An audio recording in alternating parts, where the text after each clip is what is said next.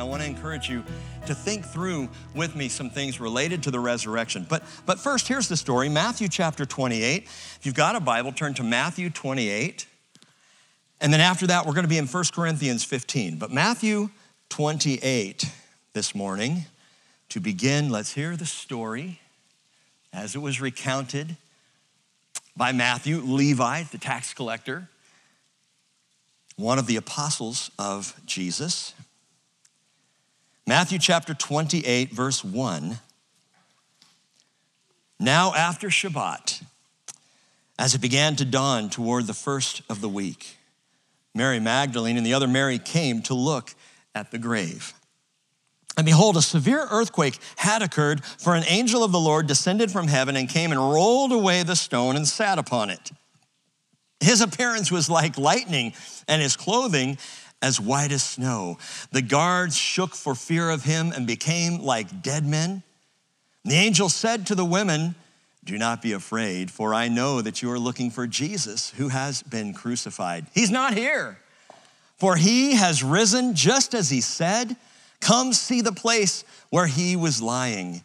Go quickly and tell his disciples that he has risen from the dead. And behold, he's going ahead of you into Galilee, and there you will see him. Behold, I have told you." I love what the angel says. In verse 6, he says, "Come see the place where he was lying." I get the sense that maybe the women were just barely into the tomb where the angel's saying, now, go, come on, we got stuff to do here.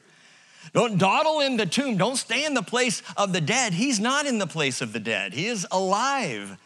He's living. Go tell the others. You get this sense of urgency. Go quickly. And verse 8 says, they left the tomb quickly with fear and great joy and ran to report it to his disciples.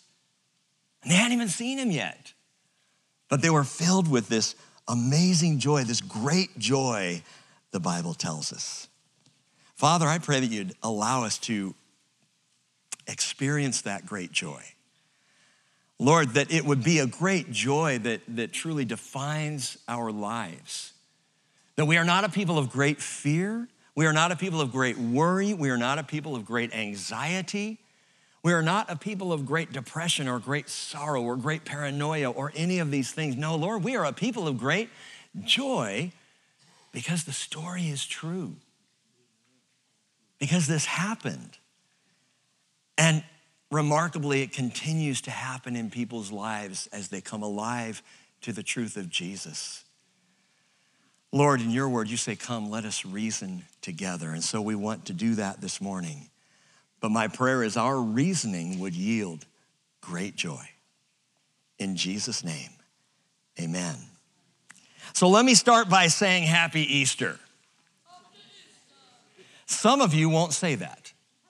I know this. Because I know in the church, and I know among some Christians, the word Easter is just, let's not say Easter. I mean, that has to come from the pagan goddess Ishtar, right? And her golden egg of Astarte and the rites of spring and all of that all that pagan stuff. So we don't say Happy Easter, we say Happy Resurrection Day.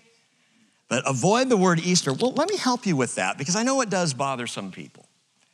Let's get this out of the way real quickly. Only 2 languages in the world have 2 separate words for Passover and Easter. Did you know that? In most languages, it's the same word that is used, the word Pesach in the Hebrew, in the Greek, Pascha. If you were speaking French, you'd say Pâques. If you're saying Italian, you'd say Pasqua. If you're Dutch, you'd say Pasen. And these are all the same word, that they don't have another word for Easter. They don't say Easter. If you were Dutch, you would say Pasen or Pasen. I'm not even sure because I'm not Dutch. Some of you could help me with that, I'm sure. But it's the same word. The word is Passover in the Hebrew, and that's the only word most languages use to describe. It's either Passover or Easter. They just use that same exact word. Technically speaking, Passover does not speak of Easter. Passover speaks of crucifixion. Passover speaks of the sacrifice, the lamb sacrifice, the lamb that was slain, Jesus Christ, the lamb who was slain. And so he was slain on Passover. Passover is the crucifixion, and yet that's the word that most languages will use to speak of Easter, even though it's really about the crucifixion. The reality is, if you want to stay with the Hebrew, the resurrection took place on Reshit. So happy Reshit. Reshit, which is first fruits. So amazing. Well, it shouldn't be. God set the whole thing up that the resurrection of Jesus occurred on the morning of the celebration of first fruits. The first fruits, Reshit in the Hebrew. But in English, we have Passover and Easter. And again, people get uncomfortable with Easter because they're like, does it come from, Ishtar? Well, there's only one other language that has two words for this time of year celebration, and that's German. And in the German, there is the word Passah, which is Passover. And then they have another word that speaks of what we would call Easter, or some would say, no, Resurrection Day. Well, the German word is Oster, or Oster. Oster in the German, which means the rising of the sun. It means the first to stand. Oster comes from Ost, which is east in German. Oster, Easter. That's where the word comes from. It doesn't come from Ishtar. And if someone comes up to you and says, Happy Ishtar, you frown and walk away. I'm not celebrating anything pagan today. I'm celebrating the rising of the sun, S-O-N, which happened at the rising of the sun on that first Oster, when Jesus was the first to stand. Ezekiel 43 verse 2 tells us the glory of God was coming from the way of the east, or a German would say, coming from the way of the Ost. That's where Jesus will return from. That's where Messiah, it is prophesied, is gonna come. He's gonna come from the way of the east. Ezekiel goes on to say his voice was like the sound of many waters, and the earth shone with his glory. So this morning, whether you call it Paquet, Pasqua, Passin, Pesach, Passover, if you want to call it first fruits, go right ahead, feel free. Call it Resurrection Sunday, or just say Happy Easter. But the point is, it's all good news. It is all good news. What started out as good news of great joy. Remember the angel said that. Good news, I bring you good news of great joy. And I want to think through the good news. 2,032 years ago, a birthday card was written, and it was actually inscribed. It still exists to this day. It's called the Priene inscription. Priene, from the city of the same name in ancient Turkey, in what was not Turkey at the time, but in the ancient world, in Turkey today, Priene, you can visit Priene in the world today if you want to go to Turkey and check it out. But this inscription, the Priene inscription, was written in 9 BC. And again, we still have it. It's a birthday greeting to Augustus Caesar, the Priene inscription. Now it drones on and on. I had the whole thing in here and I took it out because I'm like, I don't want to waste time on that. But let me give you one line that I think encapsulates the entirety of this birthday card for Caesar. It reads, the birthday of the god Augustus was the beginning of the good tidings of the world. The word good tidings there is euangelion, where we get our word evangelism. Euangelion, it's the word gospel. The euangelion, the gospel.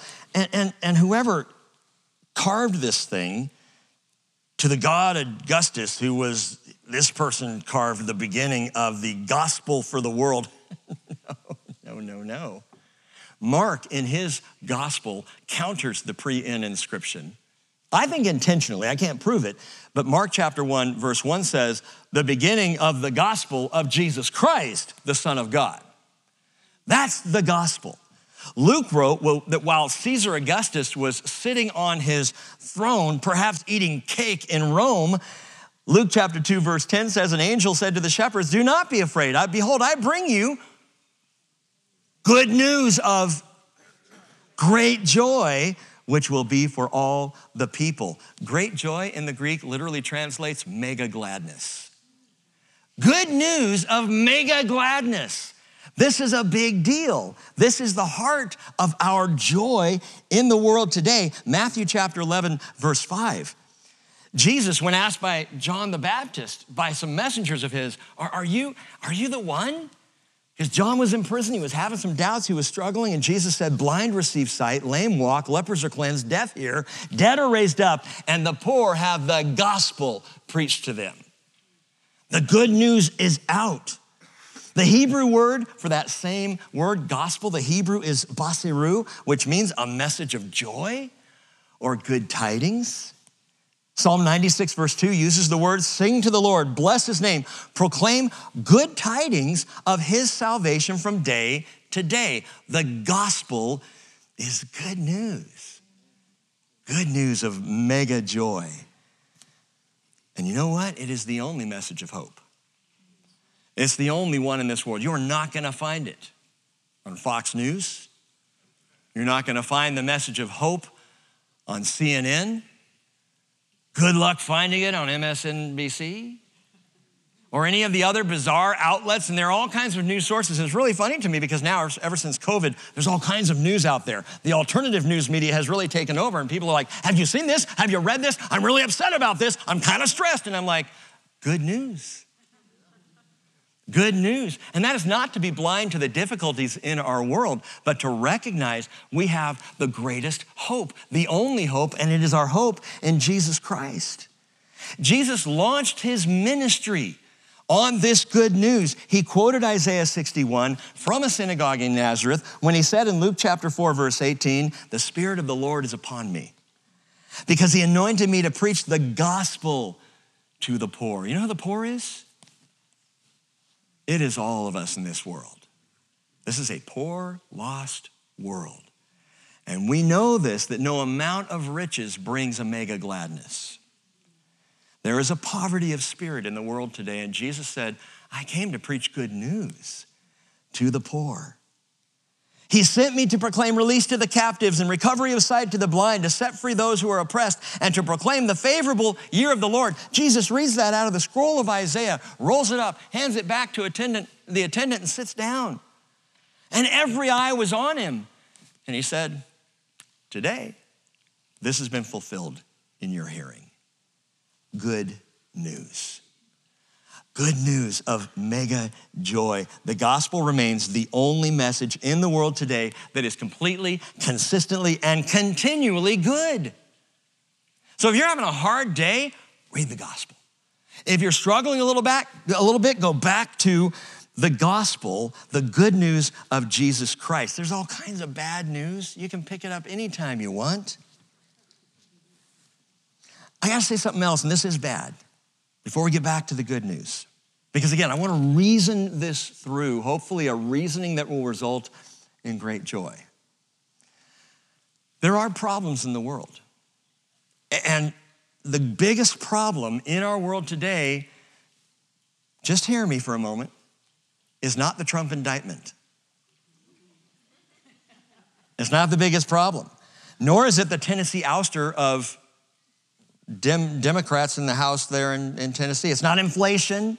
It's not gas prices. It's not tax audits. It's not Bud Light or Nike, though I'm not supporting them anymore. It's not even nuclear threats from Tehran or North Korea or sanctions by the CCP or the Russian-Ukraine war. These are all bad things.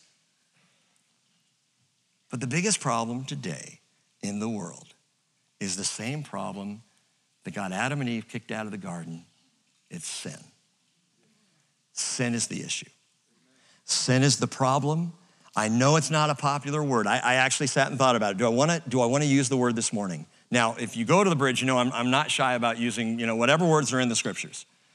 And I'm not shy about saying, if we need to deal with sin, let's deal with sin. Let's talk about sin. But the world doesn't like the word sin. People prefer, and a lot of times even in churches, prefer words like, well, don't think sin, think mistake.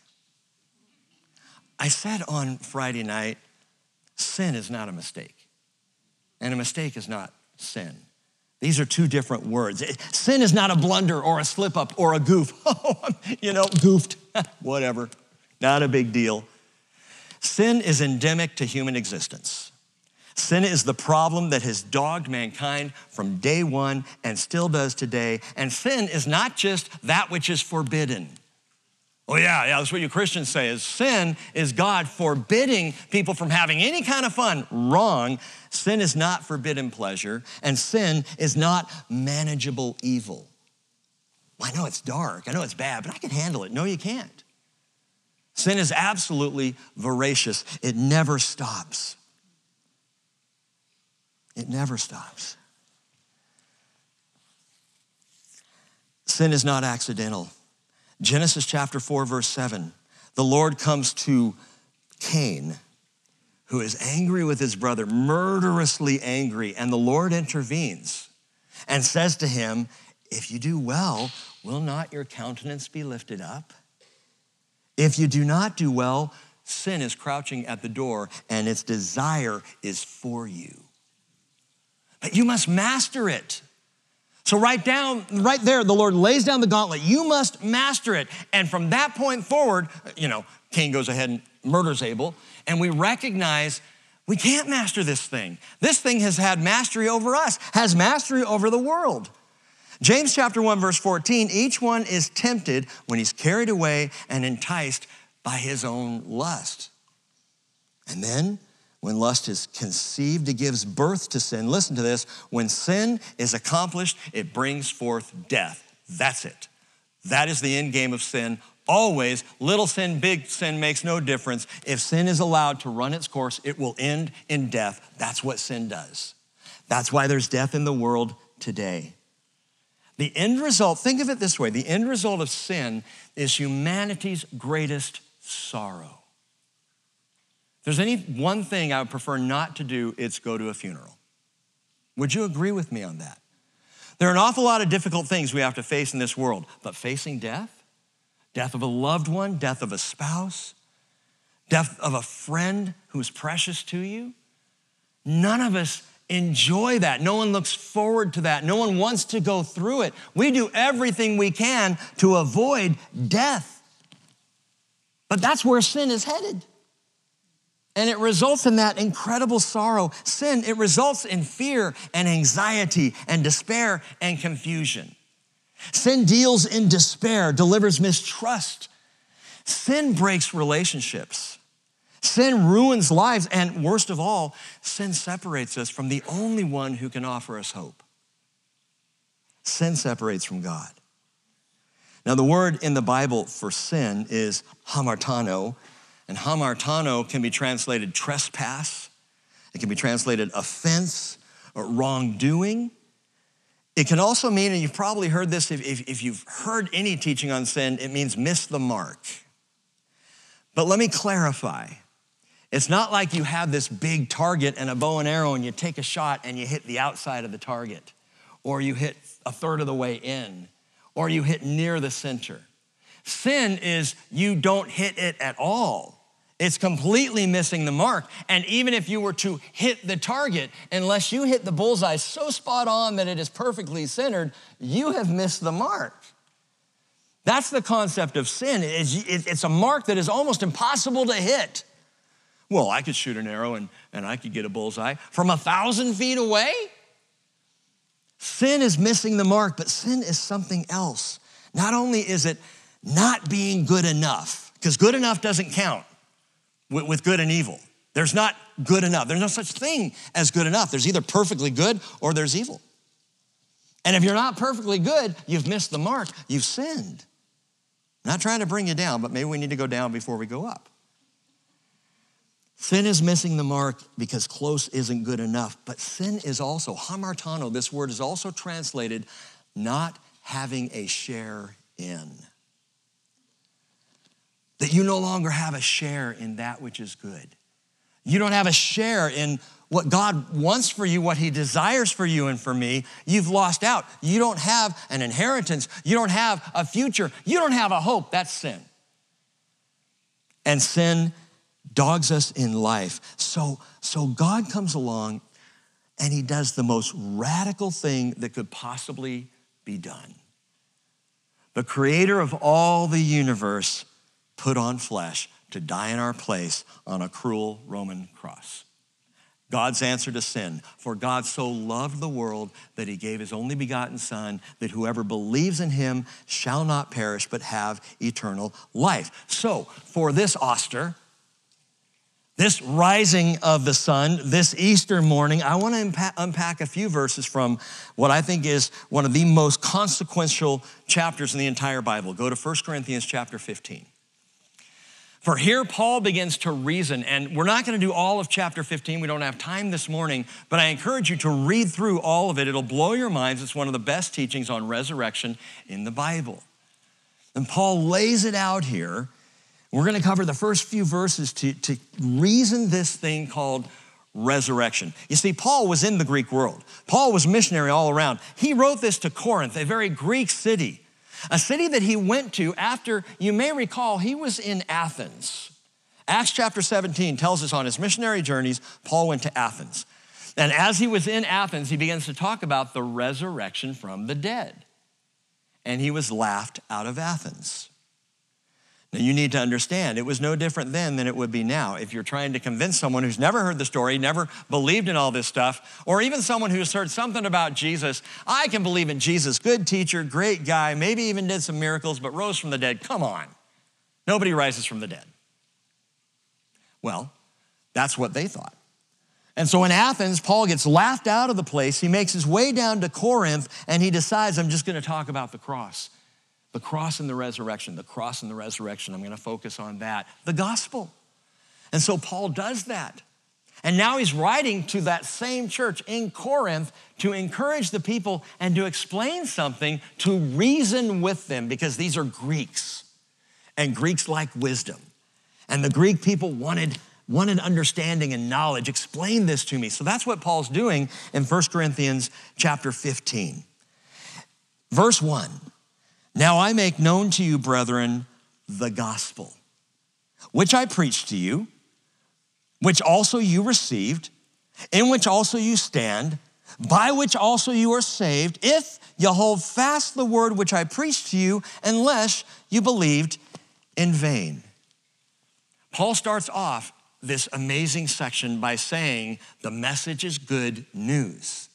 Remember what I told you. I told you good news.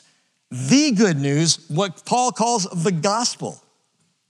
He says the good news is the message, note this, number one, which you received. He says to the church at Corinth, you received it.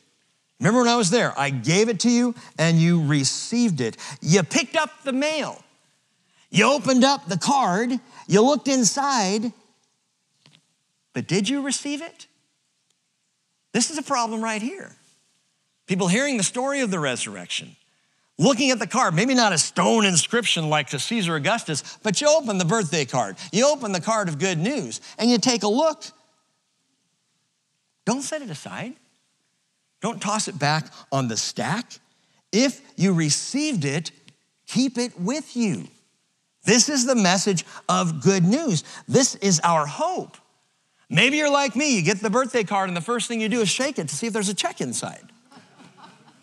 And if there's not, you go, well, thanks, Hallmark, and because, it's a sentiment, whatever.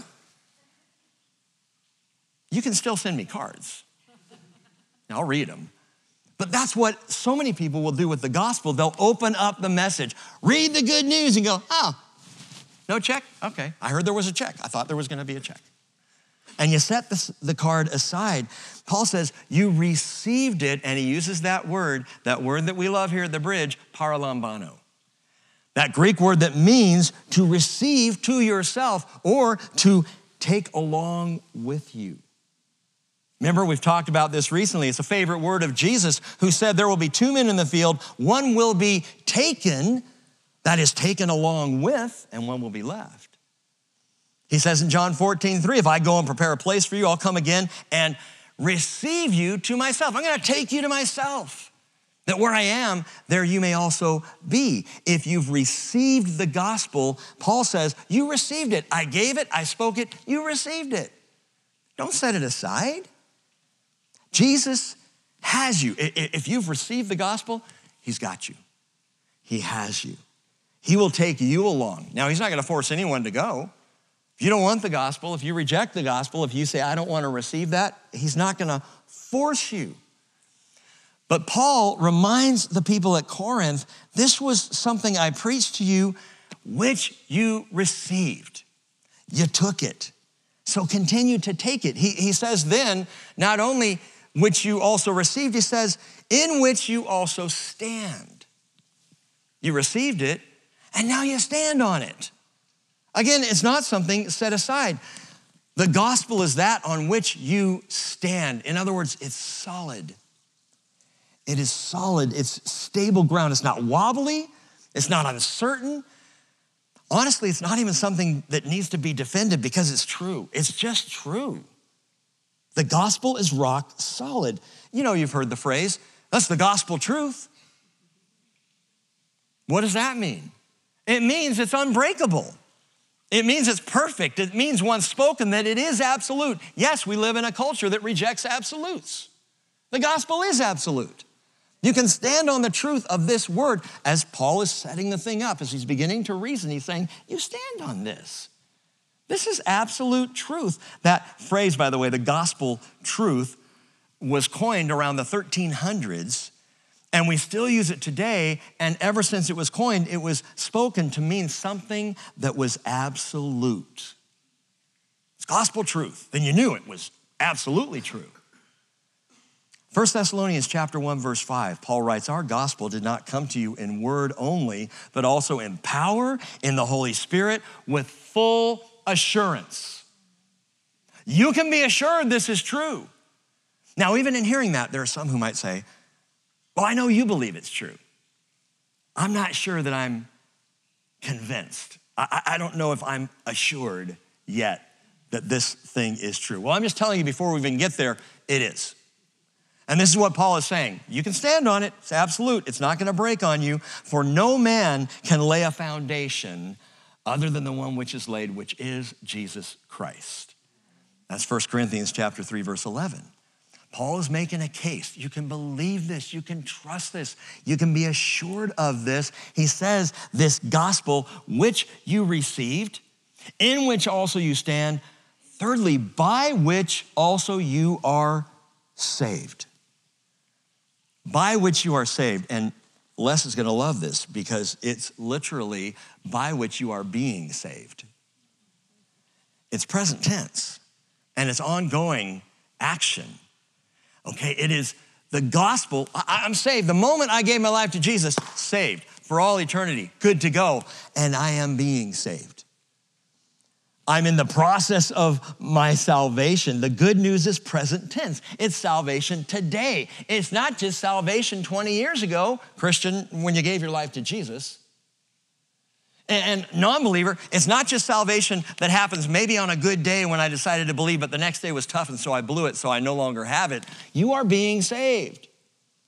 You enter into salvation, and it is today. Let me ask you believers, can you say this? Today I am saved. Well, then let's say that together. Today I am saved. Say it one more time. Today I am saved. It's kind of hard to say that without smiling. Now, some of you are doing it. Let's try again. Today I am saved. That is mega joy. That is the truth on which we stand. It's the truth that we have received. And not everybody will.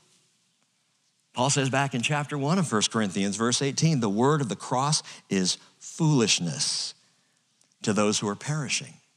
But to us who are being saved, it's the power of God. It is the power of God. Salvation is infinite, but it is also immediate.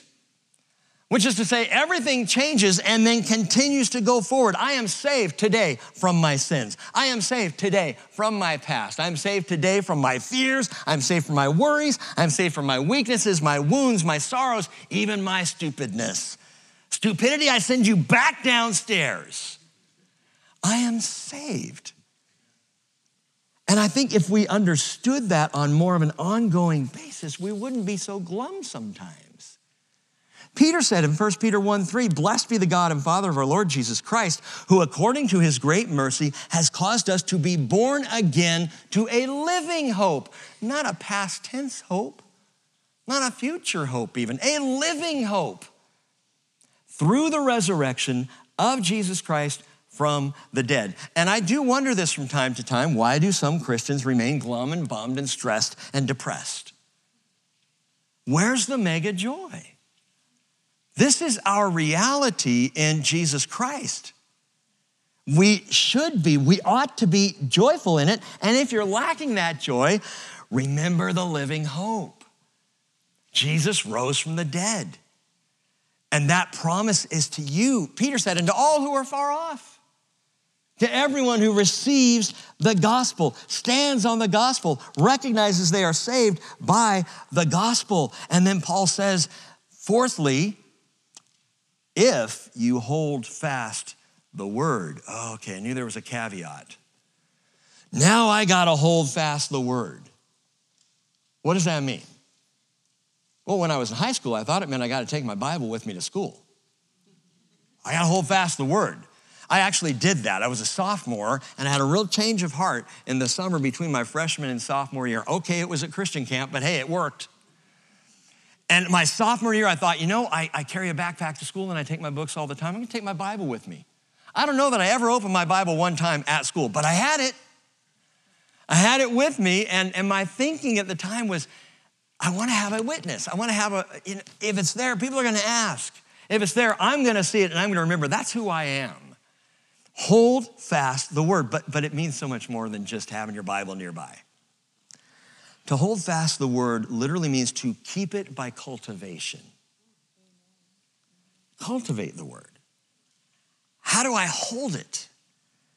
Keep it by cultivation. Jesus compared the heart that receives God's word to different soils and how they receive seed. He said in Luke chapter 8, verse 15, the good soil, well, these are the ones who have heard the word in an honest and good heart. They're open, they're willing to say, okay, I'll reason with you. I'll look at it, I'll think about it. And they're the ones who then hold it fast and bear fruit with perseverance. So in the same way a seed goes into good soil, what happens? It bears fruit. What happens to that fruit? It is held on the plant, on the vine that is held, rooted into the ground. That's the picture that Paul is drawing when he says, you gotta hold the word fast. James 1:21, James says, in humility, receive the word implanted. Get it in, welcome it in, receive it in. The word implanted, which is able to save your souls. In other words, allow the good news to take root in your life. You may need to repeat it from time to time. You may need to say, Christ is risen indeed on some day other than Easter. That we don't have to wait annually to speak that phrase.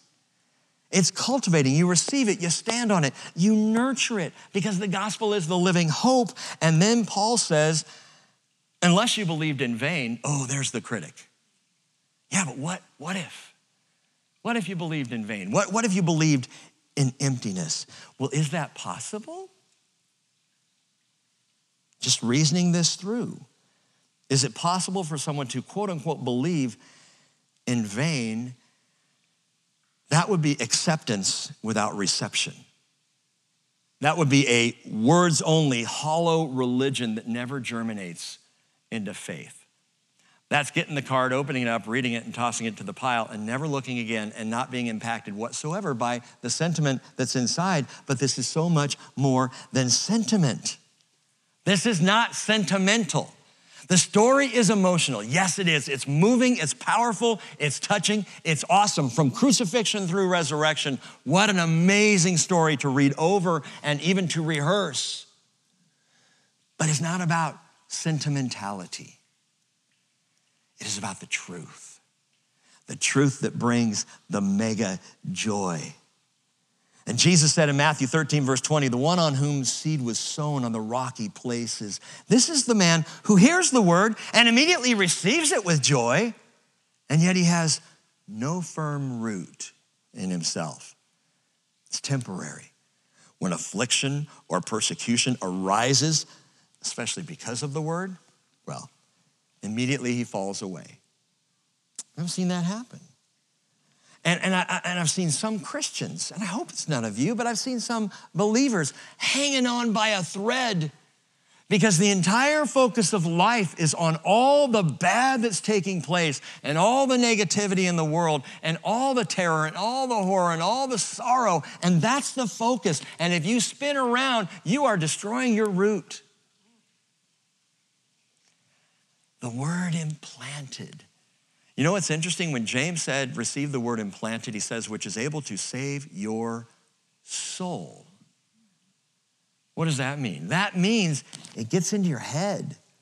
That means you don't spend your life working out scenarios of the worst possible case scenario, that which could go wrong, or how am I going to figure this out? I got to find a way through this.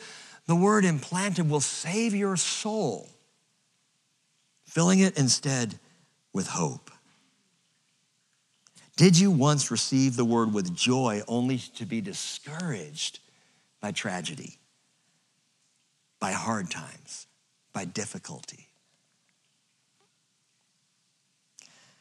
Maybe you heard the word and it intrigued you, even excited you a little bit, but then you went home and there were bills to pay and there were children to raise, and worry and care began to choke out that wonderful truth that you once heard. Matthew 13:22, Jesus said, the one on whom seed was sown among the thorns, this is the person who hears the word, and the worry of the world and the deceitfulness of wealth choke the word, and it becomes unfruitful. The seed's in there, but it can't grow. It can't be nurtured or cultivated because the world gets in the way. There are a lot of believers like that. They believe, but man, I got stuff I got to get done. Listen, if that happens to be you, any of those negative situations, man, open the card, because it's still good news. It is still good news, and it can break those strongholds in our lives, and it can break those fears and those depressions. It can break the hold of sin that would try to keep you from getting to the word of God. Paul says, for I delivered to you as of first importance, protos, it's protoi in the Greek. First place, most important thing I ever told you, will ever tell you. This is it. Don't forget this. This is the first thing I told you. What I also received. So Paul's not speaking out of head knowledge. This is right out of his heart. I received this too. Paul, who himself was a rabid anti-Christian, who persecuted the church, who oversaw murders of Christians, who hauled people off to jail, who hated Christians until he met Christ, which radically changed his life. I received it too, he says. And I delivered it to you of first importance. And here it is, that Christ died for our sins according to the scriptures, and that he was buried, and that he was raised on the third day according to the scriptures. And that is the message. That is the gospel right there. There are two tenets of that make the message so good. And the first one is, I delivered to you, first of all, Jesus died according to the scriptures. So yes, he did die. This was not a fluke. This was not, something that was feigned. It happened. It was witnessed. People saw him draw his last breath. People saw the spear go into his side as it was tested out. Is he alive or dead? Remember the story we're talking about, and this is out of John chapter 19. We talked about on Friday night, how they had to go and break the legs of the criminals. To break their legs, because as they hang on the cross, you could push up and breathe, and then you go down, and then you couldn't breathe, but at least your feet wouldn't be in horrible pain. But then you couldn't breathe, so you'd push up against that nail, and you'd breathe again, and they would do this on a Roman cross for 3 to 4 days, suffering. So they go, because it's the eve of the great Sabbath, and it's Passover Eve, they need to get this done. And they go to break their legs, because if you break the legs of the crucified, they will die very quickly, within moments, because they just sink down and asphyxiate and they're done. So they went to the first criminal, bang, broke his legs, down he goes and he dies. They go to the second criminal, bang, break his legs, down he goes and he dies. They go to Jesus, I think he's dead.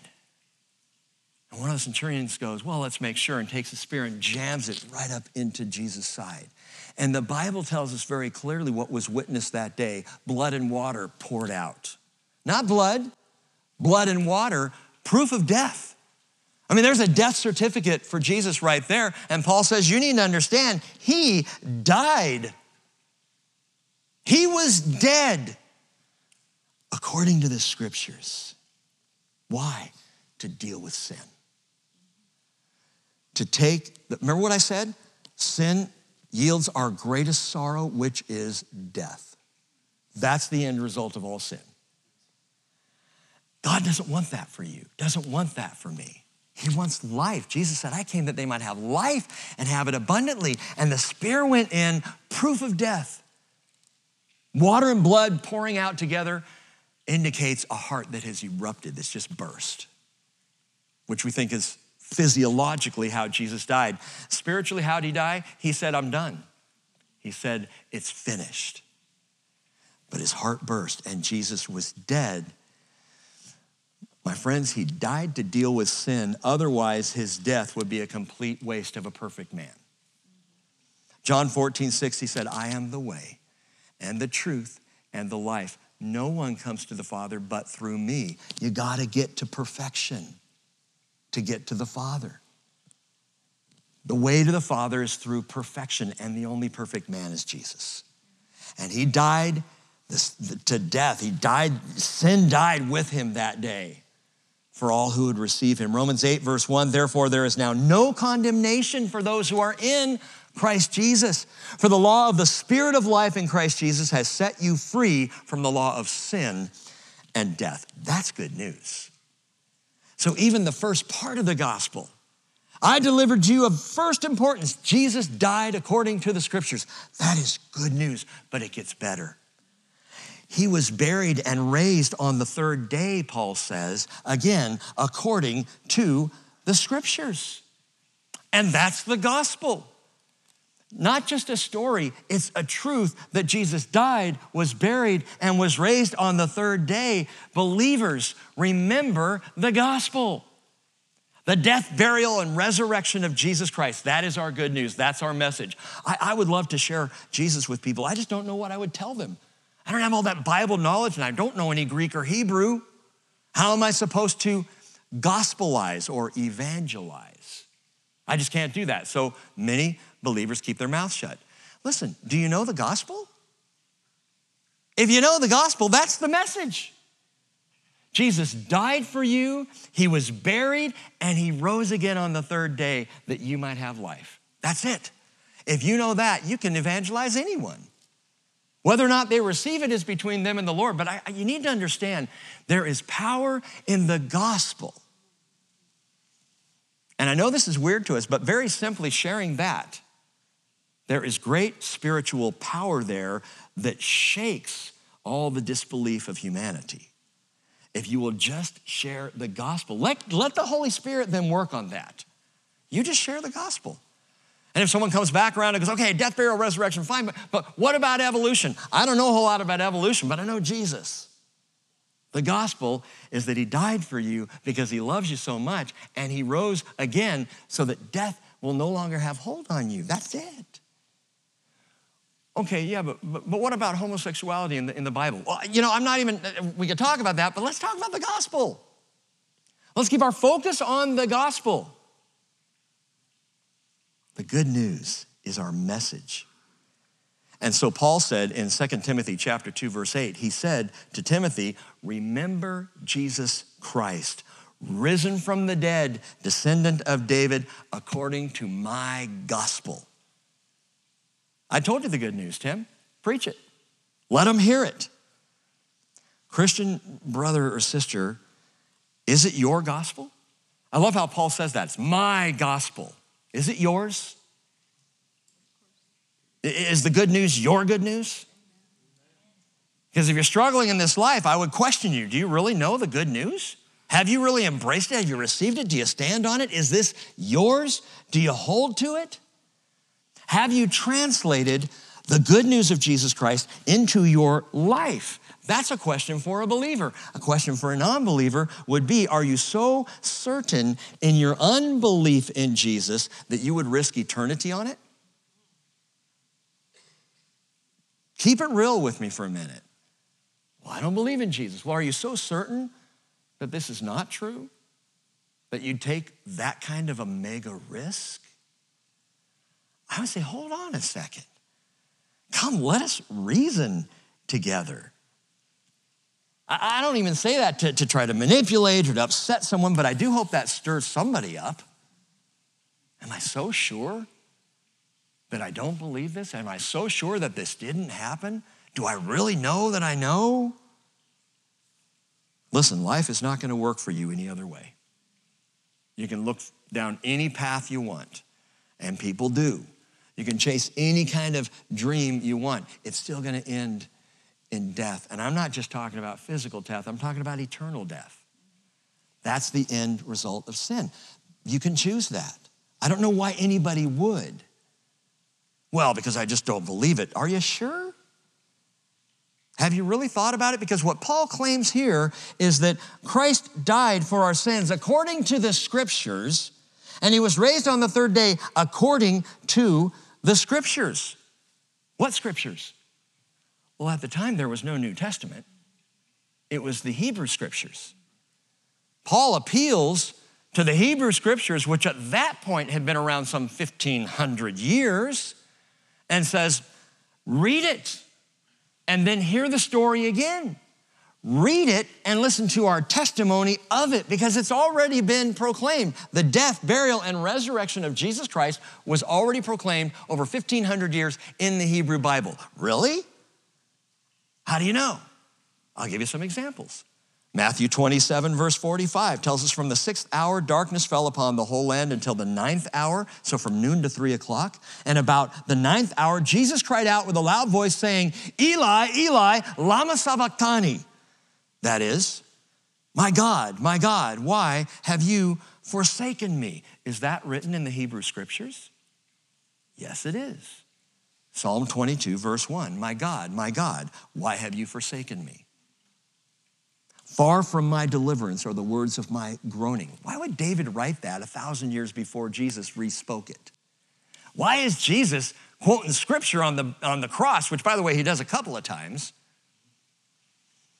Eli, Eli, lama sabachthani. My God, why have you forsaken me? Why does Jesus say that? I'll tell you why. Because it was the practice of rabbis when they're about to teach from a certain scroll to repeat the first verse of that scroll, so the students would know where to turn. They didn't have chapter and verse. If our Bibles had no chapter and verse this morning, what I would do is I'd stand up and say, now I make known to you, brethren, the gospel which I also preached to you. And good students would go, oh, he's going to 1 Corinthians 15. You read the first line, and that's where we're going to be teaching from this morning. Jesus is on the cross, and he speaks these words. This is what is happening right now.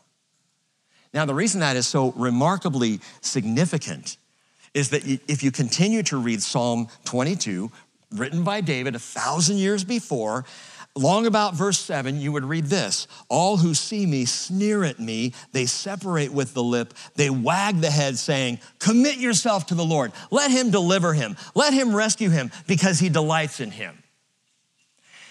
So David says, this is what people are gonna say to the one who says, my God, why have you forsaken me? So it's one thing to say, well, Jesus knew Psalm 22, so he quoted Psalm 22 because he knew it. Yeah, but you couldn't make the enemies of Jesus quote the same book. And Psalm 22, verse 7 says this. Well, then Matthew 27, verse 41 says, in the same way, the chief priests also, along with the scribes and the elders, were mocking him, saying, he saved others. He cannot save himself. He's the King of Israel. Let him now come down from the cross and we will believe in him. He trusts in God. Let God rescue him now. If he delights in him, for he said, I am the Son of God. That's exactly what David wrote. How'd David know? And why would the enemies of Jesus now be quoting Psalm 22 as they sneered at Jesus? Because it was prophetically spoken ahead of time. Christ died according to the scriptures. Psalm 22, verse 16, continuing reading right down Psalm 22. We've looked at this. Psalm 22 we call the Psalm of the Cross because it reads like an historical account of the crucifixion.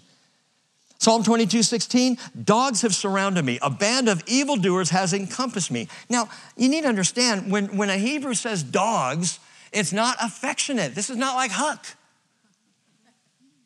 Huck is the sweetest dog. And we were over at the Gloucester's house last night. See, I can't not talk about you, Hank. I'm sorry, I mean, you know. But we're over there, and I'm actually not talking about you or Trish. I'm talking about their dog.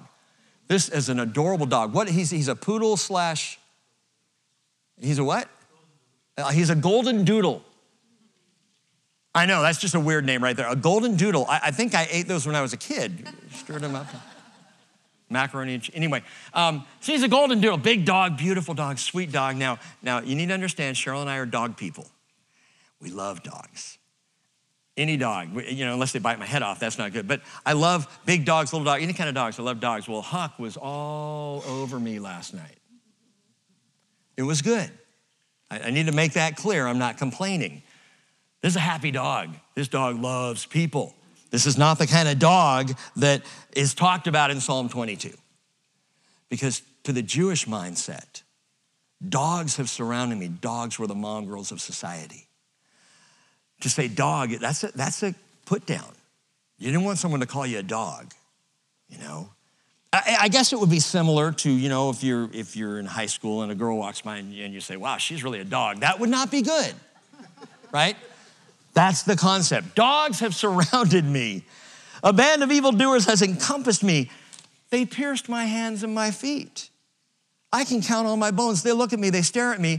They divide my garments among them, and for my clothing they cast lots. And that is exactly what happened at the dying of Jesus, as the scriptures said. He died according to the scriptures. We see this happen. David wrote that. By the way, they pierced my hands and feet. You Bible students know, David wrote that 300 years before the Persians invented crucifixion. It wasn't even a thing. That would be very weird poetic writing for the psalmist to say, they pierced my hands and my feet. What are you talking about, David? I don't know, it just sounded good. I don't know, I just wrote it. Spirit inspired him to, because that's what would happen on the cross. Rome later perfected crucifixion, by the way. The Persians invented it. Rome perfected it, all long after David wrote, they pierced my hands and my feet. That's compelling. Reason with me. The scripture said this would happen. And in fact, in Isaiah the prophet, so Isaiah wrote around 750 years before Jesus. And he said in Isaiah 53, verse 5, he was pierced through for our transgressions. He was crushed for our iniquities. The chastening of our well-being fell upon him. And by his scourging, we are healed. And Jesus was scourged within an inch of his life. The 39 lashes minus one, or the 40 lashes minus one. The 39 lashes of that flagellum, bone, metal, chunks of glass, woven into leather strips that was dragged across the back. By the time he should have died during the scourging. By the time he got to the cross, his back was a complete mess. The same back that would be up against the wooden cross. I mean, the physical pain alone in the crucifixion is unbelievable. What Jesus endured. And Isaiah prophesied of it. That his back would be like hamburger, that his hands and his feet. Also, he was pierced through, he says. In verse 6, he says, all of us like sheep have gone astray. Each of us have turned to his own way. But the Lord has caused the iniquity, the sin of us all to fall on him. That's good news. That's the dealing with sin. Reason this through with me. And Isaiah, by the way, also prophesied about crucifixion before the Persians invented it. This was understood. This was known in the Bible. Verse 8 of Isaiah 53 says, by oppression and judgment he's taken away. As for his generation, who considered that he was cut off out of the land of the living for the transgression of my people, to whom the stroke was due? Who even was thinking about this? was like beyond them. They didn't know what was taking place, what was happening around them. Verse 9 says, his grave was assigned with wicked men.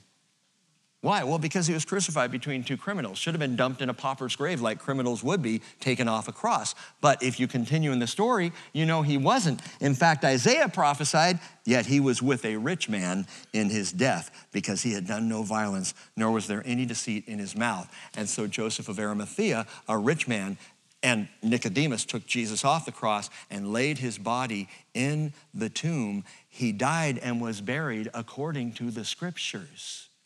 He was with a rich man in his death.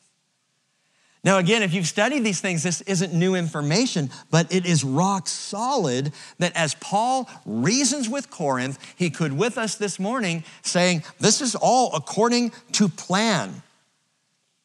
He died and he was buried according to plan, exactly as the Hebrew prophets said. And there are many other prophecies that point to this and describe this. And then Paul adds, and he was raised on the third day.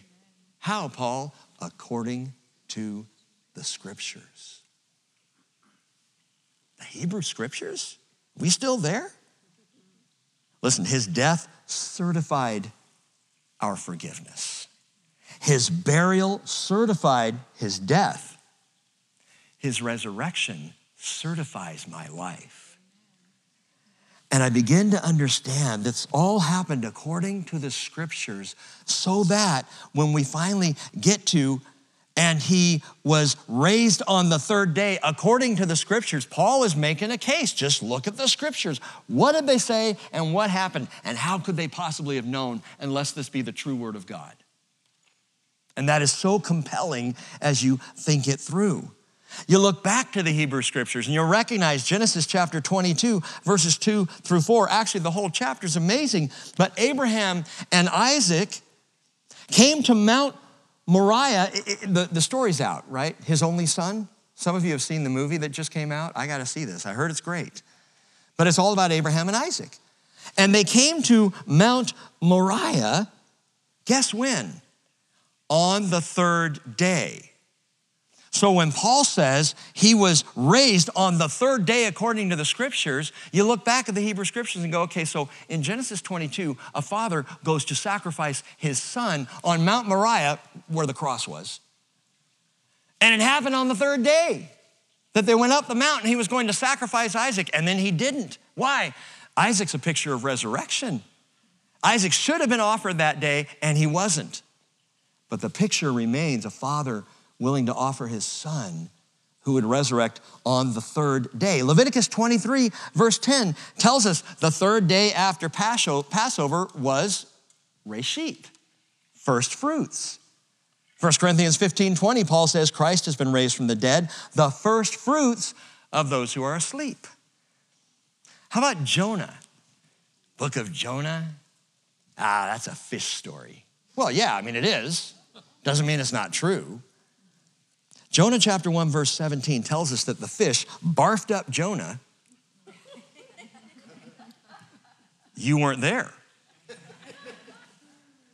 Spews him out onto the shore on the third day.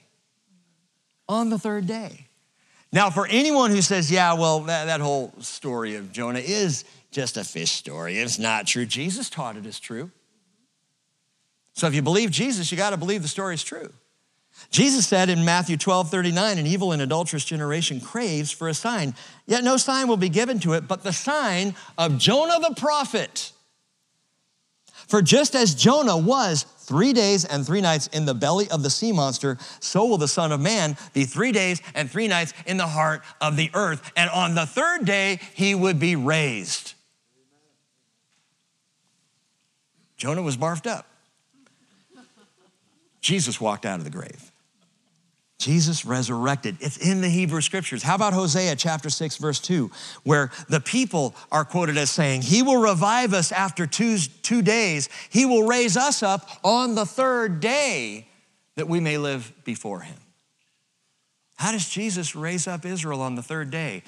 He himself was the first man to die, be buried, and raised 3 days later. First Jew, by the way. The first one of Israel who would be raised on the third day. There's more to that prophecy. Some of you know. We're not going to touch it. But look down at verse 20 of 1 Corinthians 15.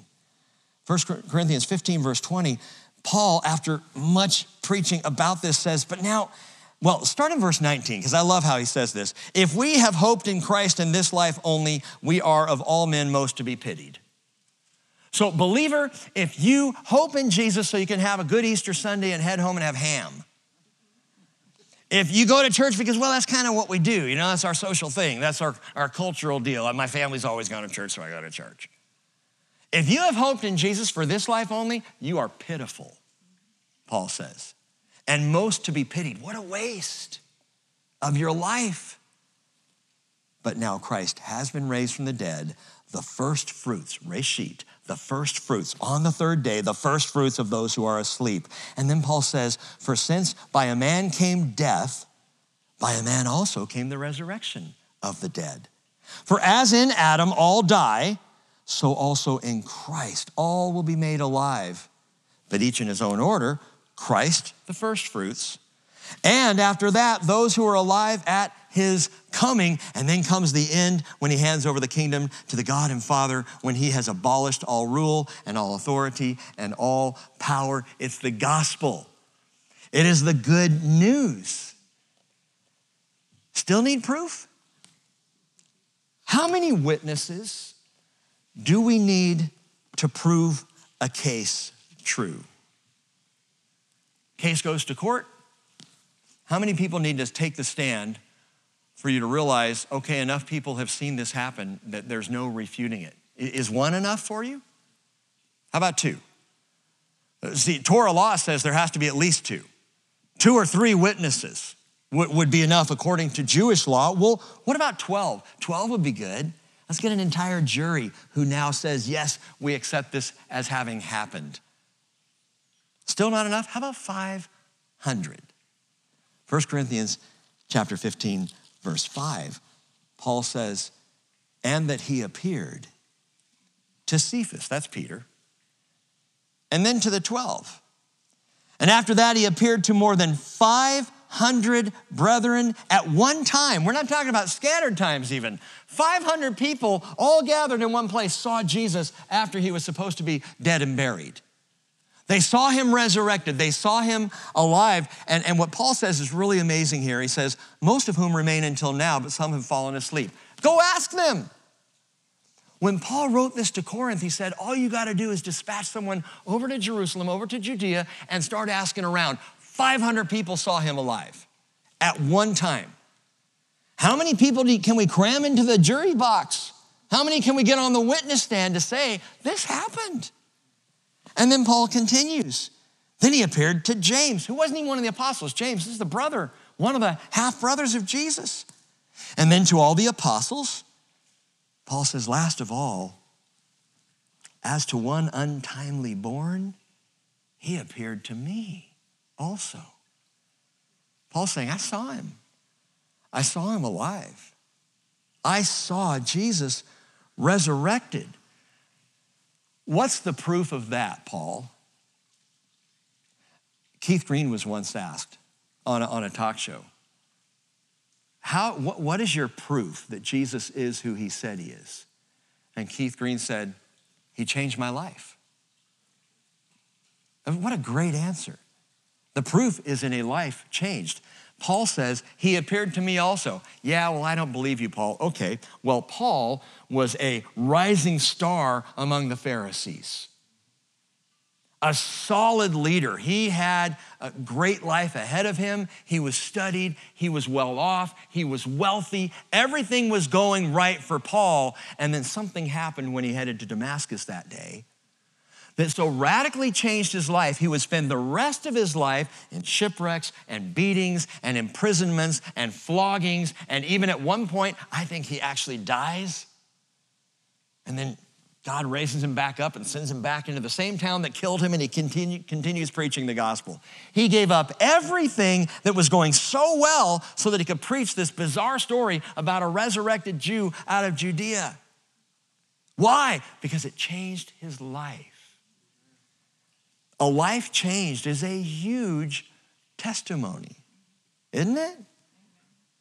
So believers, if you had a nasty life before, if you had a messed up childhood, a messed up existence before, and all your old friends and all your family know it, sometimes people are a little concerned. They don't really want to go back and talk about it because family members will go, don't give me that Christian stuff. We know you. We know you. I grew up with you. I know about your drinking. I know about your cussing. I know about your sleeping around. I know all the stuff that you did. And your response is, yeah, but he changed me. That's not me anymore. I'm different now. Oh, come on. No, you're not. Yeah, no, I am. Watch me. Just watch me. Paul says the witnesses and all of the apostles, every apostle, including Paul, would be martyred for their faith. The only possible exception was John, who they tried to martyr and it just didn't take. They tried to boil him in oil. He spent the rest of his life with a great tan. They couldn't kill him. But they were all martyred. Paul spent, as an old man, was on a rock in the middle of the Aegean Sea when he received the revelation of Jesus Christ that we have in our Bibles.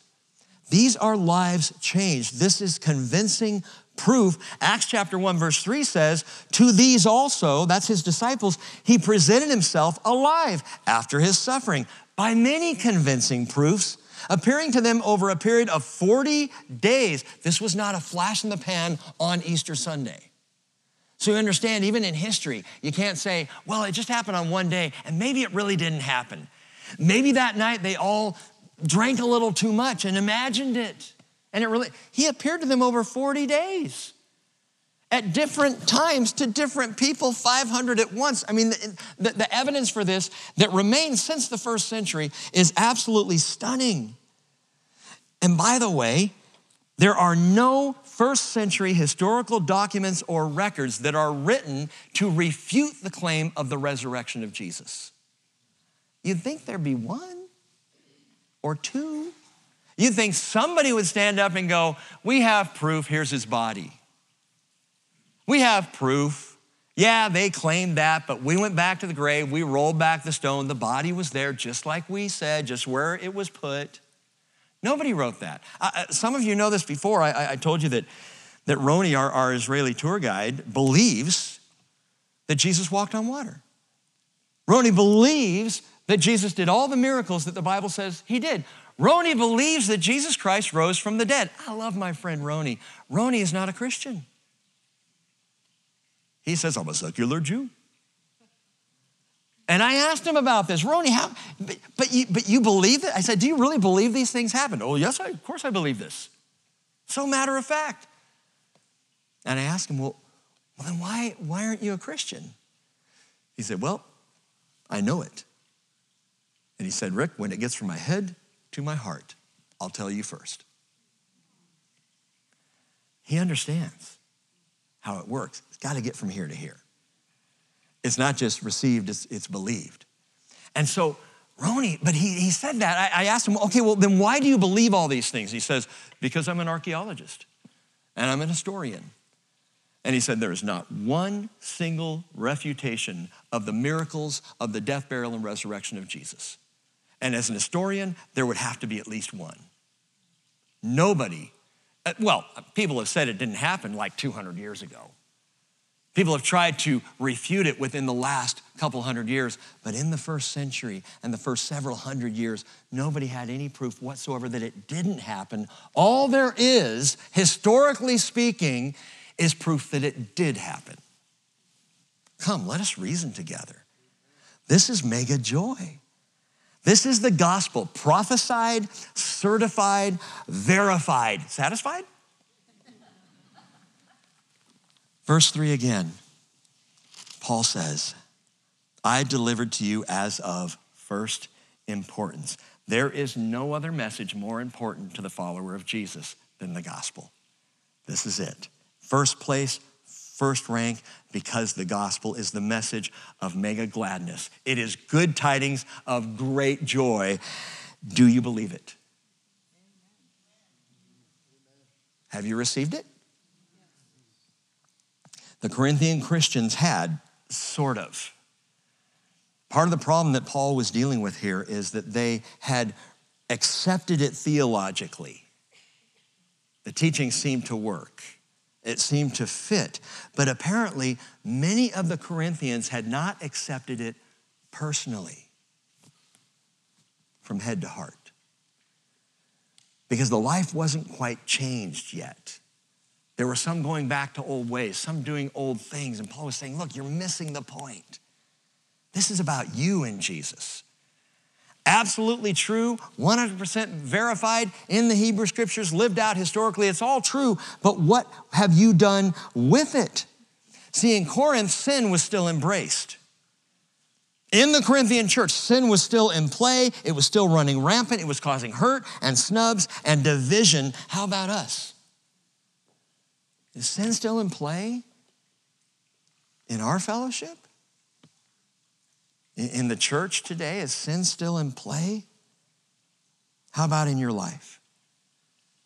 This morning, all I can tell you to do is open the card. Open the card, believe it, receive the message, take it with you, stand on it, cultivate it, celebrate it. If you confess with your mouth Jesus is Lord and believe in your heart that God raised him from the dead, you will be saved. That is forever, and that is here and now today. Jesus said, I'm not going to leave you as orphans. I'll come to you. After a little while, the world will no longer see me, he said in John 14, but you will see me because I live, you will live also. And that's the message for us today. Believers, take the gospel of his resurrection joyfully, wholeheartedly. It ought to affect even our countenance as we think about the gospel.